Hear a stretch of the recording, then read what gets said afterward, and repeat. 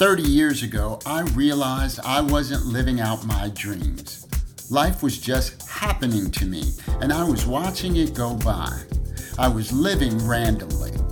Goal Camp endeavors to help you align with your goals and dreams, live with intent, and set a path for your footsteps to move along so that you have a higher probability of success in achieving your personal goals and adding value to others.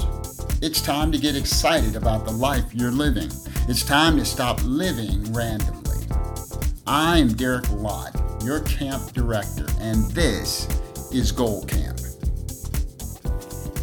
Campers, last week in episode 10, we discussed the Myers-Briggs Type Indicator. And as promised in this broadcast of Goal Camp, I want to talk about a few other assessments to give you further insight into your behaviors and the influencers that drive you to those behaviors. Some of it is learned behavior, and a large part of it is our wiring. How we are wired is a challenge in that we can work to mitigate behaviors that stem from this wiring, but we don't eliminate the source because we're wired. It's kind of hard-coded, but we can learn to monitor and minimize those behaviors if we understand them. In some cases, we can redirect the outcomes of the behavior. For example, if you know you are competitive or compulsive, you can focus those behaviors around those triggers that will merit preferred outcomes. So let's think about a kid that might have a compulsive and competitive behavior. If we focus that energy or that competitiveness on our environment, maybe cleaning up the neighborhood or maybe planting trees, and he wants to plant more trees than other kids, that behavior now becomes a strength. When we understand our behaviors, we can focus them and reflect them in different areas where they add tremendous value. I know this is true because I am that individual, highly competitive and downright compulsive. And I've learned to redirect and focus those behaviors that can be bad and can be destructive and focus them on things that will be positive. In my mid-20s, I did my fair share of smoking and drinking habitually. I've quit those things for over 20 plus years. I redirect those compulsive, competitive behaviors to my professional and personal development, and more so, helping and serving others. The assessments helped me unpack my behaviors. So it was important to follow the last episode. If you haven't listened to it, go to episode 10 now if you can. It's a great foundation for what we're talking about today. Another assessment that I would speak on is the DISC assessment. And its name is an acronym based on 4 letters. D for dominance, I for influence, S for steadiness, and C for conscientiousness. DISC was created based on the work of Dr. William Marston, a psychologist who wrote the book Emotions of Normal People in 1928. The difference between the DISC assessment and the MBTI is that MBTI is a fixed outcome, and the DISC assessment allows for different behavioral traits to be dominant based on the situation posed. Many companies use the DISC assessment because of how it reflects behaviors across different situations and helps teams to understand the impact of the environment. Modern-day seekers of personality persuasions have found the Enneagram assessment, the name is translated from Greek meaning 9-point. The Enneagram is reflected as a circle with 9 points, which depicts 9 personality styles. The history is speculated to be based on roots in mystical mathematics. In the early 1900s, numerous authors evangelized the Enneagram as a way to understand human psyche for personal growth, business, and spiritual understanding. Enneagram is not a profile, which is the major differentiator from the MBTI or DISC assessment. It represents the way people think, feel, and act in relation to the world, others, and themselves. It is notable for its deeper insight into core motivations, defense mechanisms, and fears that often lie in the unconscious layers of our personality structure.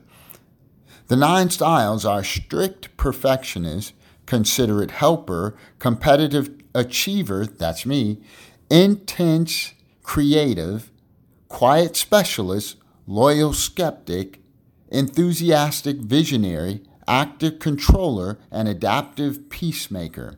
Each one of these styles has strengths and blind spots. Each style has a style they are highly compatible with, and others to a lesser degree. My Enneagram style, as I mentioned, is competitive achiever, and I can't deny it. My style is so obvious. It's why I don't play board games with my family. I will compete on anything.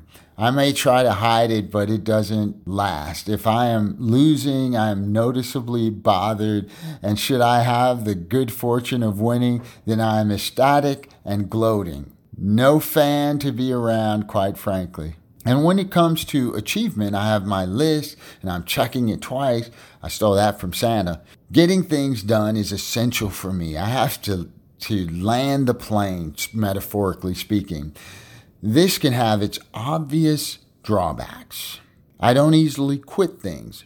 Sometimes the situation merits cutting losses and reassessing. This is a blind spot, and I allow the mentors and accountability partners in my life to help me when these things occur. I want to talk about another assessment I think you can find tremendous benefit from. The Strength Finders assessment from Gallup and Tom Ruth. It's based on Don Clifton's work as the father of strengths psychology, an inventory of the Clifton strengths. Many of us are not clear on our strengths, and therefore we are unable to fully utilize them in our daily lives. The Strength Finders assessment helps identify strengths and weaknesses. However, the key is to focus on making your strengths stronger and mitigating or lessening the impact of the weaknesses. So often we try to fix our weaknesses when it is actually part of our wiring, and trying to eliminate it doesn't get us very far and creates a lot of frustration. We waste time and energy and even money trying to exercise our weaknesses as if they're demons. In doing so, we miss the opportunity to make our strengths even stronger. Clifton's research reveals that people who focus on their strengths are happier and more effective in their pursuits. I'd like to bend your ear on one more assessment. This assessment focuses on leadership styles. Paul Hershey and Ken Blanchard developed the situational leadership theory in the early 1970s. The basics are 2 primary behaviors that leaders exemplify: supporting and directing. Their findings revealed that most effective leaders adapted to the readiness level of the team they lead. The assessment identifies 4 areas of leadership: S1, directing; S2, coaching; S3, supporting; and S4, delegating. The result shows you where you tend to lead from naturally, and also how you can recognize when the team may need a different style from your leadership. I was really good about coaching and supporting and delegating, but not so much on directing. Sometimes you have to lead firmly and boldly to get your team moving in the right direction. There are other assessments that can give you insight into your behaviors, and I'm not suggesting that you take them all. There is, however, no excuse not to take an assessment and receive the results, so you can start to understand why you think the way you do, why you behave the way you do, and what the good or bad in all of it means. When I completed my assessments, I realized I had a mirror, so when I'm not sure what's going on, I can reflect on my personality style and reaffirm that I am okay. And remember to watch out for that behavior in the future, because they are outcomes of how we're wired. So we can break the unconscious habits that are a result of our hard wiring. We can have the coding, but we can mitigate the outcomes by knowing and recognizing. Very quickly, let me mention to you several others that you might consider. There's the Berkman, there's the Hexaco model of personal structure, there are values and motives inventory, and the Hogan personality inventory. I will point out that some assessments cost money to participate or take the assessment and get the results back. Don't let that be a deterrent. If you check with your company, they may offer assessments for their associates. It is also a good idea to search for free versions or abbreviated versions of the assessments so you can try them out. Take the assessments as a family, or if you manage a team, have the team take the assessment. Make it a team project. Everyone will learn about the people they sit next to and they work side by side with. This will help them to be able to understand why another individual feels or behaves the way they do. It may not be the right behavior, but with the understanding, you can work together to achieve your goals and dreams. And isn't that what it's all about? I'd love to hear about your experiences with assessments. Which ones did you take? And what did you find interesting? Were there some nuggets that you took away from the experience? Hit me up on IG, Facebook, or LinkedIn. The more you understand you, the better equipped you'll be to achieve your goals and dreams.